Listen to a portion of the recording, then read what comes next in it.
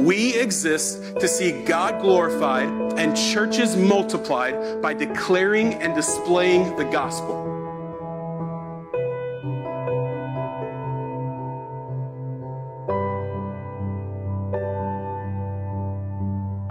And when we say God glorified, what we mean is that we exist for the purpose of seeing God receive praise, worship, honor, glory, credit, and fame. We believe that He is due, and so we want to spend our lives, our words, everything pointing back to Jesus. Right? It's why when you come here, we say our one desire is that when you leave here, that you'll marvel at Jesus more. But the reason that we chose the name Emmaus, the vision of our church, is that we want to be a people who declare who Jesus is from all of the scriptures. That we talk about Him, we proclaim Him here in this pulpit, we do it in our kids' ministry, through our songs, through our confessions, through the scriptures that we read. We do it with our neighbors and with our co-workers and with our children at home. That we are a people who declare who Jesus is, and that as Jesus is being declared, hearts are burning with the truth of who He is, and eyes are being opened to believe it, and there's faith being planted in the hearts of men and women. We want to see this transformation take place in people all across our city. That's what we're about. That's what we will spend ourselves on as long as God sees fit to leave a church called Emmaus in existence. Take your Bibles. Turn to Revelation chapter 19. Revelation 19. You say Revelation 19, this is Christmas Sunday. We're supposed to be in Luke 2, right? It's where we're supposed to be today, but it is not. We're in Revelation 19 today on Christmas Sunday. Maybe the only Christmas sermon you ever hear preach from Revelation 19. Maybe the only time I ever preach a Christmas sermon from Revelation 19. But here we go. We're going to give it a go, and I believe it's a beautiful word for us. We're spending 4 weeks looking at the advent of Jesus. 4 weeks looking at the advent of Jesus, the advent of Jesus, the coming, the appearing of Jesus. Right? And we're focusing primarily on the first advent, the first coming of Jesus. That He came, that He was born in a manger, that He grew and He lived perfectly, that He died sacrificially, and that He rose victoriously from the dead for our salvation. And so we've been looking at this over the last 2 weeks, and we'll continue this today and then next week as well. And my task for us today, the kind of tagline I've been entitled with today is this, that we want to look at the incarnation, right? The incarnation being that Jesus, God, became man while still being God. We want to look at the incarnation as glory. As glory. There is an infinite supply of things we could look at within the incarnation that is glorious. All right, we've done such in the last couple weeks. 2 weeks ago, Pastor Sam walked us through the incarnation as God's revelation, that God revealed Himself to us in the incarnation, and Jesus becoming man and God becoming man, He reveals Himself to us. He shows Himself. He speaks to us. He gives Himself to us, and that is glorious. We could revel in that week after week after week, as we do here at Emmaus week after week. The glory of God revealing Himself to us in Jesus. Last week, Pastor Ronnie talked about the incarnation as humility. The glory that God came humbly, that He humbled Himself, taking on the form of man, and then served even to the point of death for us. And we see the glory of God in that. Next week, Pastor Adam is going to talk to us about the incarnation as salvation.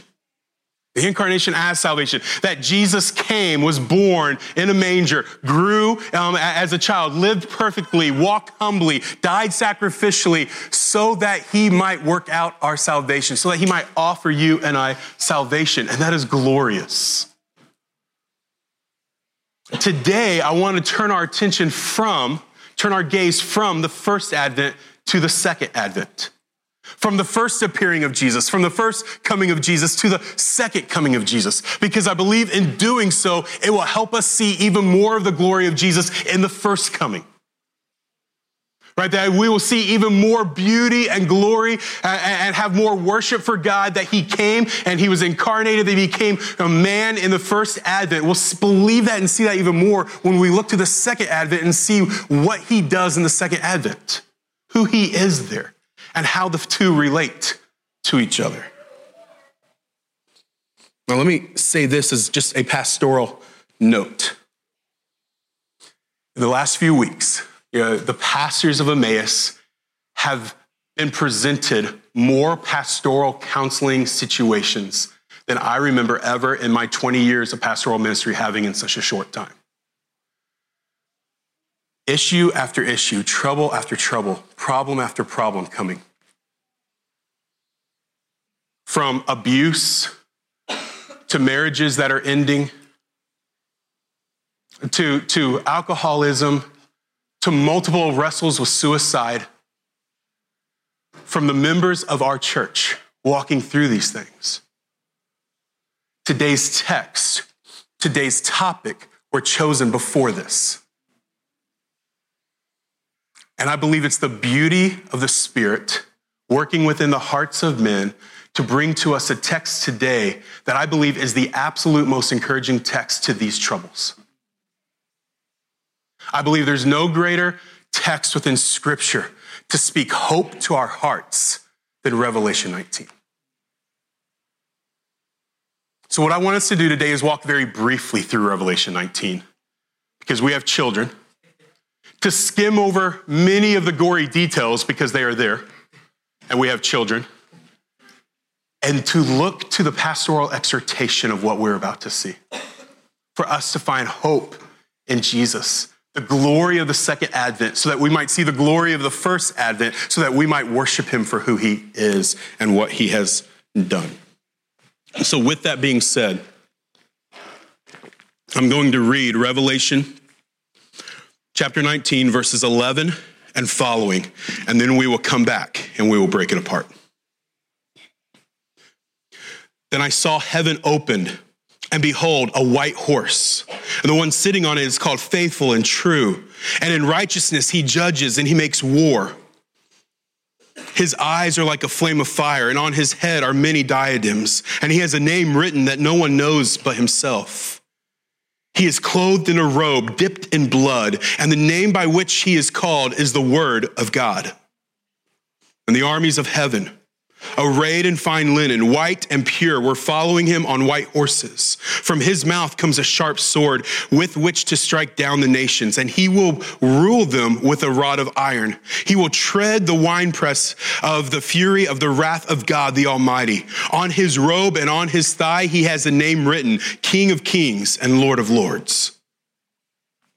And then I saw an angel standing in the sun, and with a loud voice, he called out to all the birds that fly directly overhead, come, gather for the great supper of God, to eat the flesh of kings and the flesh of captains, the flesh of mighty men and the flesh of horses and their riders, and the flesh of all men, both free and slave, both small and great. And I saw the beasts and the kings of the earth with their armies gathered to make war against him who was sitting on the horse and against his army. And the beast was captured. And with it, the false prophet who was in his presence had done these signs by which he deceived those who had received the mark of the beast and those who worshiped its image. And the two were thrown alive into the lake of fire that burns with sulfur.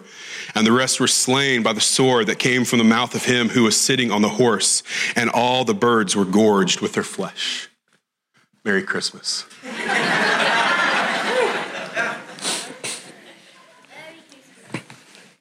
Verse 11, right? Verse 11. Then I saw heaven opened, and behold, a white horse. And the one sitting on it is called Faithful and True. In righteousness he judges and makes war. Right? The man is appearing on the white horse. Now, I don't have time to go into all the history and all the images and all the things that are taking place in the book of Revelation. If you're interested in a wonderful look at Revelation, a dear friend of ours named Tim Hopp, who's a pastor down in First Baptist Nixa, recently preached through the whole book of Revelation. I'd encourage you to go listen to it if you want an excellent exhortation through the book of Revelation. When I asked him why he preached, he said, I wanted to study it. And so he chose to preach it, and I thought that's gutsy. And he did it, and it's beautiful. Go listen to it if you want more information. But the writer, what we have here is John having a vision of the things to come. A vision of the judgment and a vision of Christ coming. And he sees Christ riding on a white horse. If you remember, when Christ came in humility in the first advent, he doesn't ride to his death on a white horse, rather humbly on a donkey. He came in humility in the first advent, but in the second advent, he comes in victory. He comes conquering. He comes on the horse, the war horse, to make war. The one sitting on it is called Faithful and True. In John 14, he has promised us he will return. And he is holding true to that. He is faithful and true to his promises, and he is returning. And this warrior king judges and makes war in righteousness. He judges and makes war in righteousness. He is about to totally devour all who stand in opposition of him.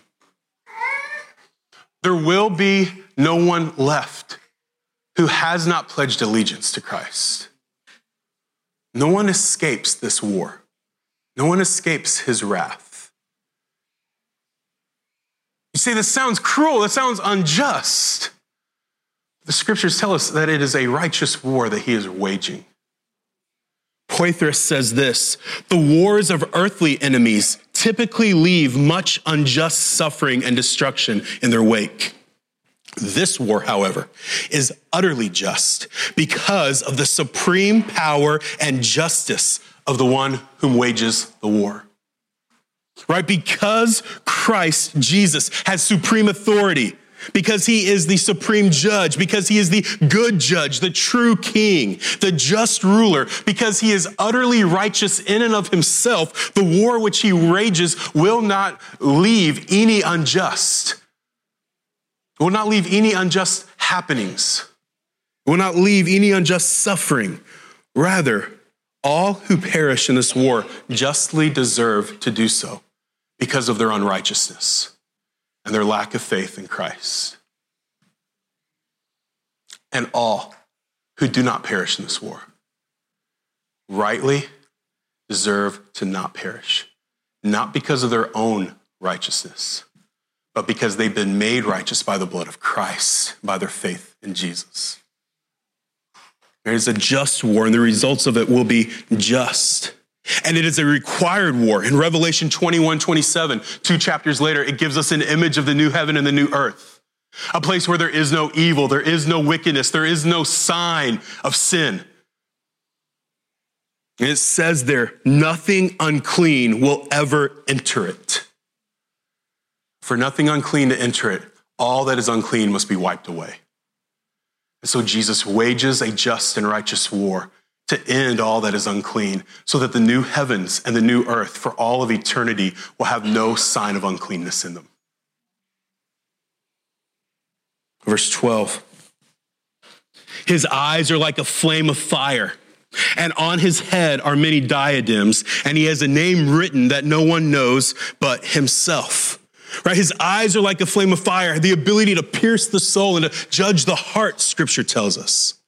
Upon his head are many diadems, many crowns. He's legitimate, has the legitimate claim to the throne. He is the king. He holds supreme authority.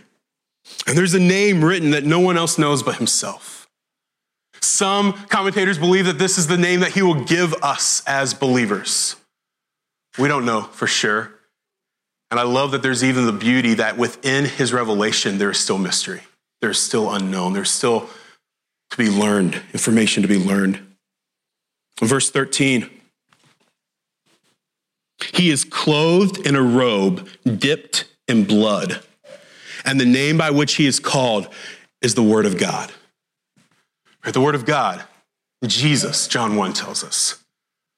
The Word of God is Jesus. This is Jesus on the horse, returning with a fire in his eyes, and blood on his robe. Whose blood? Whose blood? I believe it's the blood of his enemies. I believe it's the blood of his enemies. In Isaiah 63, 2-3, it says, I have trodden the winepress alone. I trod them in my anger and trampled them in my wrath. Their lifeblood spattered on my garments and stained all my apparel. I believe that Jesus is coming with the blood of his enemies upon his robe. In Revelation chapter 5, we get a glimpse of Jesus. John sees him, and when he sees Jesus in Revelation 5, Jesus is the Lamb who was slain. But now in Revelation 19, he's a warrior who will slay. He sees him in his might and in his power at the blood of his enemies upon his robe. Verse 14. And the armies of heaven, arrayed in fine linen, white and pure, were following him on white horses.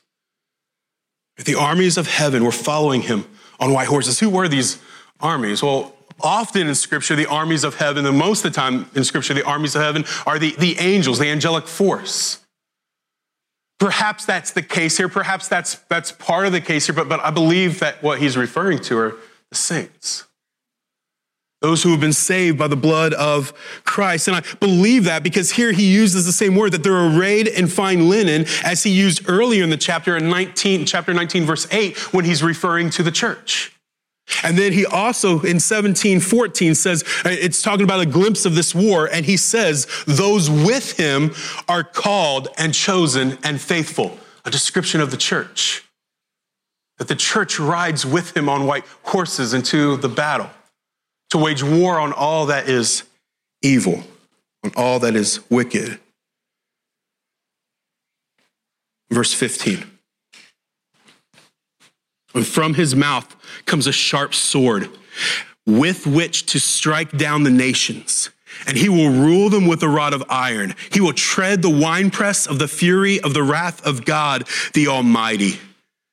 And on his robe and on his thigh, he has a name written, King of Kings and Lord of Lords.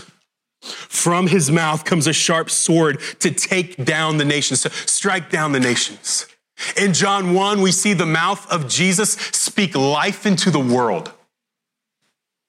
In John 11, we see the mouth of Jesus speak life into the dead body of Lazarus. In Ephesians, we see the words of God speak life into dead souls, spiritually dead. But here in Revelation 19, it is not a word of life, but a word of death that it speaks.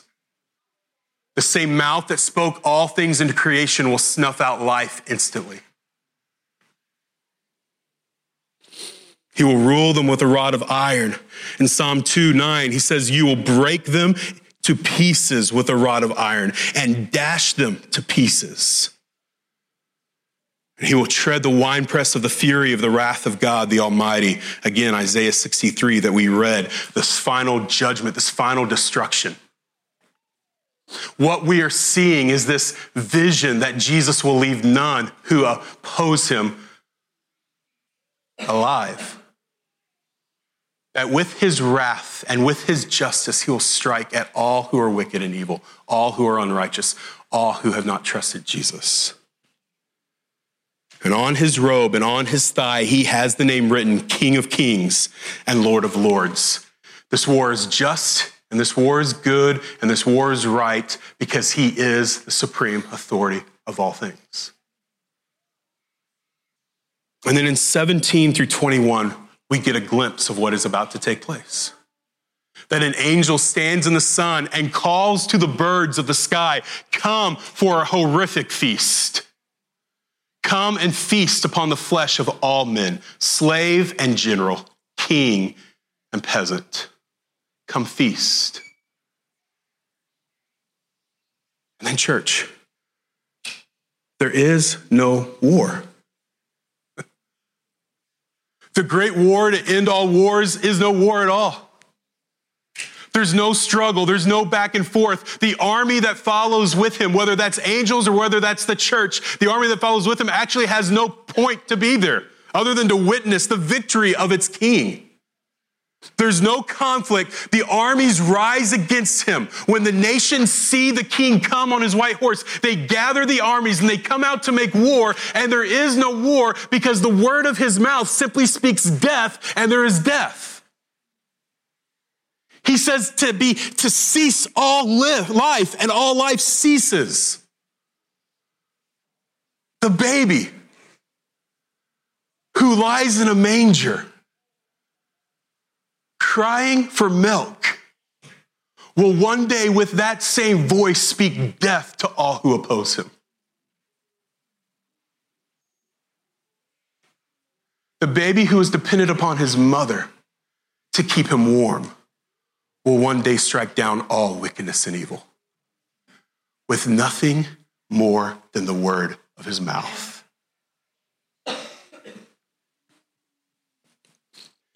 Tim Hopp says, once again, Jesus is coming, but it will not be his blood that is spilt this time. He comes to spill the blood of his enemies. Why? Why, Josh? Why preach this on Christmas Sunday? All right, why this text? I believe to understand the full glory of the incarnation in the first advent, we must understand the glory of the second advent, the return of the King. The infant is now the immortal. The humble is now the powerful. The sacrifice is now the one who will slaughter. The servant is now the king. The child of peace is now the glorious warrior.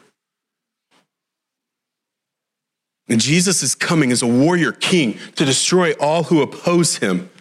And I pray that we will remember as we remember the first advent this Christmas, we will turn our gaze to the second advent and eagerly await the return of this king. You see, the two play so hand in hand. The reason these are so important for each other is because it's because Jesus came in humility in the first advent that we can look to his second advent in hope. It's because Jesus came as a lamb in the first advent that we can confidently await his return as a lion in the second. It's because Jesus came to give his blood in the first that we can be assured that it is not our blood on his robe in the second. Since Jesus came as a baby in the first advent, we can bow to him as our king in the second. God's humble revelation of himself and his sacrificial death for our salvation enables us to look to the second advent with hope. Church, you can look to it with hope. When we sing, "Come thou long expected Jesus," many of us sing it in retrospect, as the Jews would have for thousands of years. Come thou long expected Jesus. They didn't know who he was, but come Messiah, come free us from all the bondage the world has put upon us. But church, today we don't sing it in retrospect, for Jesus has come. We sing it looking to the future, begging him to come soon. Come, thou long expected Jesus. Come now, free us from the bondage the world has put upon us. Free us from the pain and the wickedness and the evil. Free us from it. Do you long for him? Do you expect him?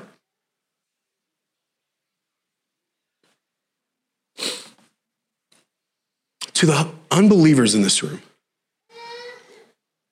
total destruction of all who oppose King Jesus is certain. There's no escape for the unrighteous. You cannot fight him forever. One day he will open his mouth and destruction for all of his enemies will come forth. There is also total salvation offered to you today.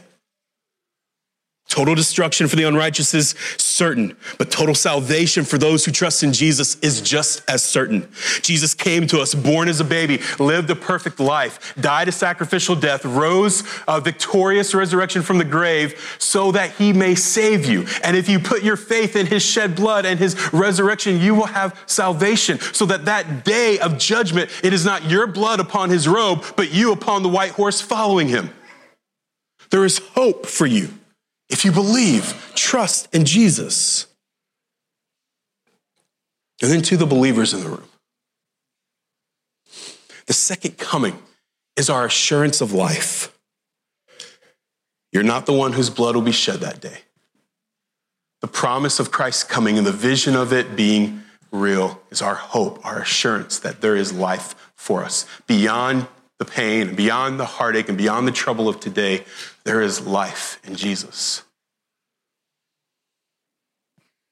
Which means, church, that whatever evil seems to hold your life in its hands today will be destroyed completely. Whatever evil seems to hold your life in its grasp today, it will be destroyed completely. The sin that you are fighting and confessing but can't find freedom from. The shame that surrounds you, smothering you in its suffocating grip. The fear of man that you are enchained by. The sickness within your body, the pain and the disease and the destruction that make you want to give up on life and doubt the very kindness of Jesus. The sin that is infecting your children, enticing them with greed and with power and with self-preservation. The suffering that your children are enduring, living in fear and in hurt and in pain. The death facing your family. Perhaps this is your first Christmas without a loved one, or perhaps you anticipate it being the last with. The death facing your family. The betrayal, the hurt, the wounds you have received from your friends or your parents or your spouse. The abuse that you have undergone, physical, emotional, sexual, that has crippled you for years. The overwhelming sense that the injustices of our days will win out. That death of millions of unborn children, the slavery of millions of our children, the hunger of millions of our fellow brothers and sisters will never be defeated. They'll never get better. Christian, look up. Look up, because the King is coming. And the King is coming to destroy all that opposes him. He is coming with a sword in his mouth and fire in his eyes. He is coming with blood on his robe, and there will be no fight. There will be no struggle. He'll open his mouth and all evil and wickedness will vanish. That day is coming, church. Pain will be no more. Intimidation will be no more. Slavery will be no more. Starvation will be no more. Murder will be no more. Rape will be no more. Lust will be no more. Greed will be no more. Racism will be no more. Hatred will be no more. Fear will be no more. Shame will be no more. Death will be no more, because the King is coming. He is coming, and he will have victory. And that victory is yours because he came humbly as a baby to live and to die for your salvation. Praise God for the first Advent, apart from which we would all look to the second Advent with the fear of certain death. Praise God for the second Advent, for King Jesus will rule forevermore. This is what we celebrate at Christmas. Jesus has come, and Jesus will come.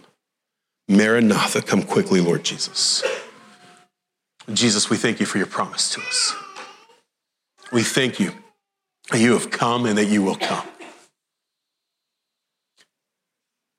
So today, 2 days before the day that we celebrate your birth, may this be so fresh upon our hearts. May we look not simply back to the manger, but may we look forward to the King. May we find hope and life in that. In church, every week we conclude our time in the Word with communion. And we come and we tear off bread and we dip it in the juice and we take it to remind ourselves that Christ has come, that Christ has died, that Christ has risen, and that Christ will return. Today, as you take, may you remember the blood that he shed for you. May your mind be aware of the blood of his enemies that he will destroy. May we take in celebration of his first and his second coming. Merry Christmas, church. The King is coming. Come and take. Thank you for watching this Amaze KC podcast. More information about Amaze KC can be found available online at www.amazekc.com.